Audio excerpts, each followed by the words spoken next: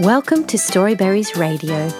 You can read along with any of our stories, all for free at our website, storyberries.com.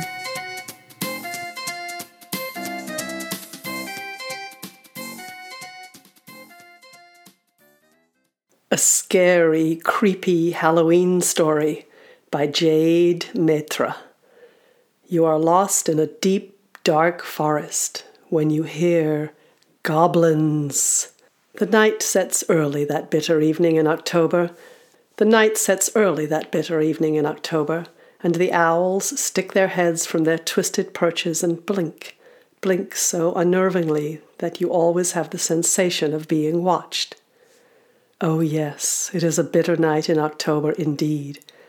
The trees have lost half their leaves and appear as wretched as children who have tried to cut their hair all by themselves and become half bald in the process.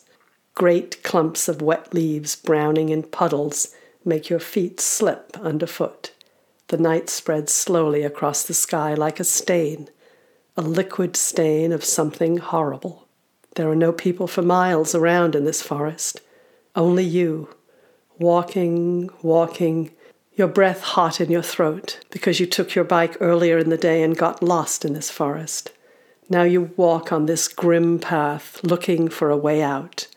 The air is like a chill breath on your neck, and the rose hips drip in bunches, and the spiked chestnuts brush your face as you pass through the trees and try to find the road.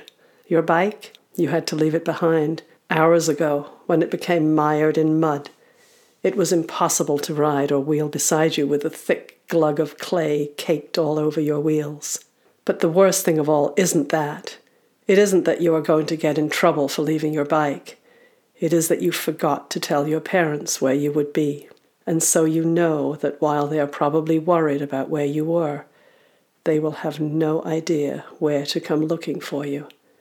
And it's getting darker and darker. It is getting colder and colder. Woo! You suddenly hear an unearthly sound rising up from the earth. You make a squeak of terror. Your heart beats loudly in your throat. Is it nearby, or does it echo from behind the mountains, the great ridges that enclose the valley? Was it a wolf? You hope not. You imagine a beast with tough jaws, dripping with a cold froth, large teeth ready to snap you in two. A wolf. Please don't let it be a wolf, you tell yourself. Please don't let it be a wolf. And your feet pound the footpath, and you wrap your jacket more tightly around your body, and you feel your heart beating in your neck, in your belly, like a tiny, hard drum. Suddenly you realize with a sinking feeling that you are not alone in this forest. Above the brittle wind there is a murmur. Goblins. You know it is goblins. You've heard stories that there are goblins in this forest, and on this scary, dark evening, the voices sound exactly like goblins should sound. They have manic voices. There must be many of them here, you think, very many of them, somewhere nearby. They are close, but not too close.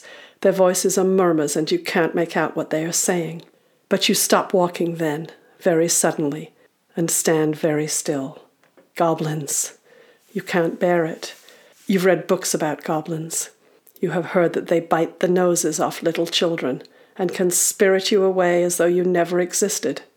Oh, it is a very bad idea to meet goblins on this path. Then you remember something else. Goblins can smell you, from a mile away at least.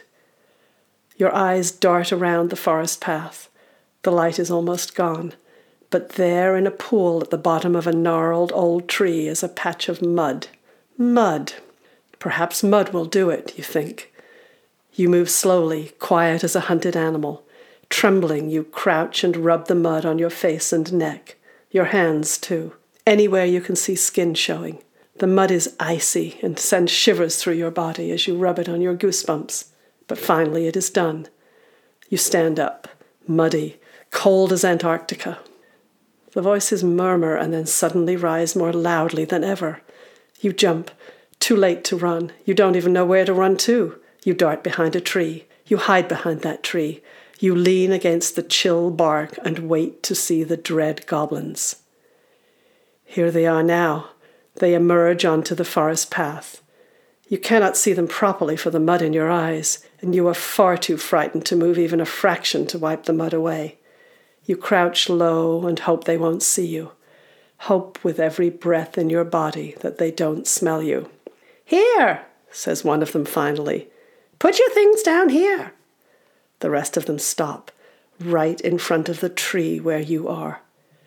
You remember goblins and their keen senses. Their sense of smell matched just as easily by their sense of vision.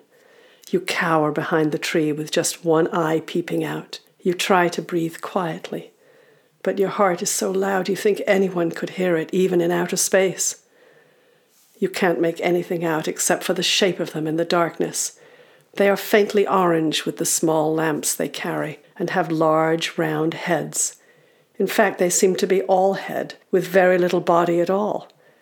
You think there must be legs and a tummy carrying them along, but in the darkness with the mud in your eyes, it's difficult to see. It's perhaps better not to see.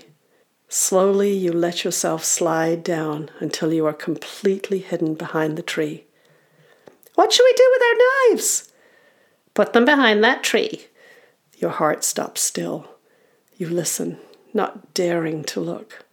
Footsteps. The sound of knives being thrown in a heap. Thank goodness it is a tree on the other side of the path. "A story! A story!" "Yes, on this cold night, this frigid night. Give us a story to make our bones dance," says one of the goblins excitedly.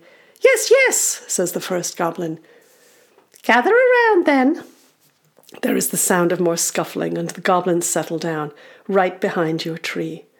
They are so close that you can smell them. They smell of toadstools and truffles and pears rotting in the grass. You can hear them giggling to each other. You suddenly realize that they are goblin children. This must be why none of them have smelt you yet. They are far too excited to pay attention. "Has anyone a flame?" asks the first goblin.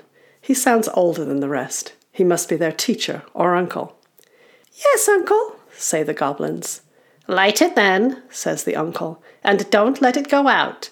I am going to tell you a story of something more terrible than anything you've ever imagined. You think you are strong? You think you can fight a fight as good as the best of them? You are wrong, my children, wrong. This is a cautionary tale for you about the wicked that lives in the world." "Oh, I'm scared already," says a small voice. "I don't want to listen. Let me hide behind this tree." "Your tree! No!" you want to shout. And then Uncle says, "No, Piper, stay here. This is a scary tale, but you ought to know it. This is a story about something that really happens every October to thousands and thousands of little ones like you. You'll be scared, but it's for your own good. I want to tell you about humans." "Humans!" squeaks another of the goblins, and they all chant, "Oh, I love stories about humans, humans, humans," until the uncle says, "Quiet! Do you want me to tell you the story or don't you?" The children goblins settle down for their story. You feel sick to your bones. A scary story about humans? If they find you after a story like this, they will surely attack you. You lay quiet, listening. "Well then," says the uncle, "humans are the most ferocious creatures you will ever see walk on this earth. They are made of fat and muscle and hair, a most disgusting combination. Their heads are studded with 2 slimy eyeballs that move in every direction. Their mouths, when they are open, are red and cavernous, and inside there is a grotesque, glistening tongue and many sharp teeth." "Oh," say the children goblins. They are so horrified that they don't know what to say. The uncle continues.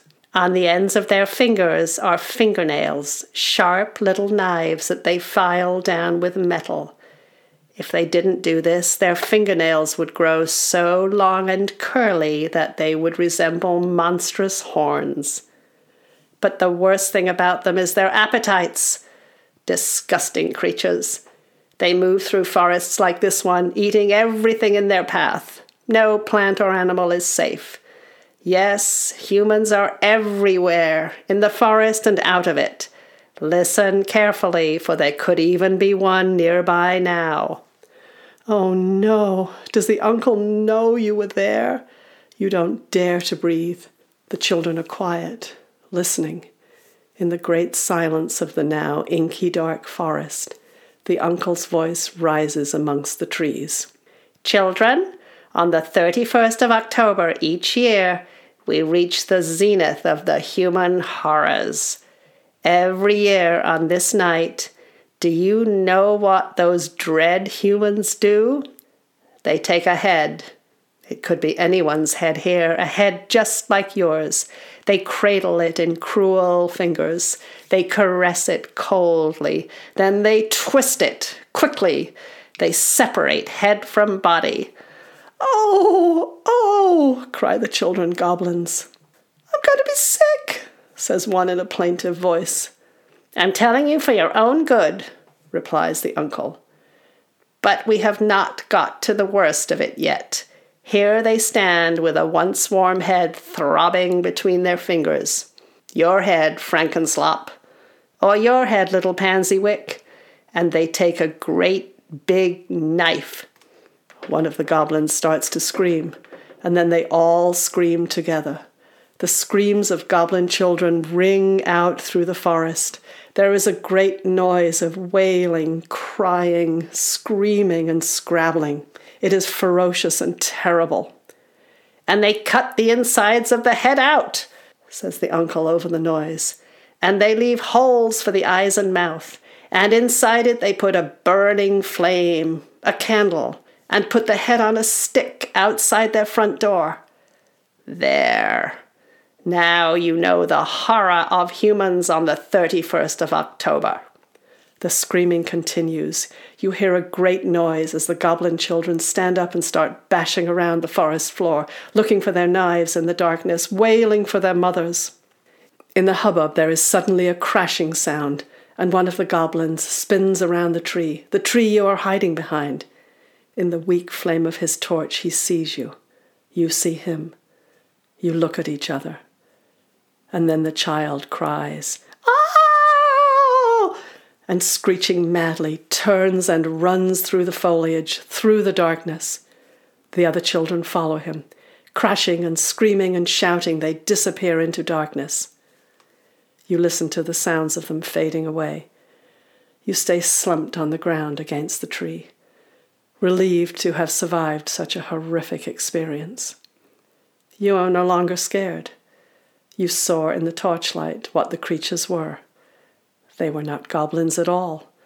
They were little talking pumpkins.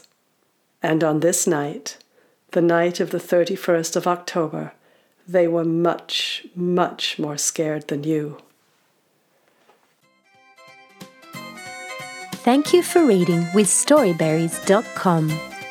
Free stories for kids.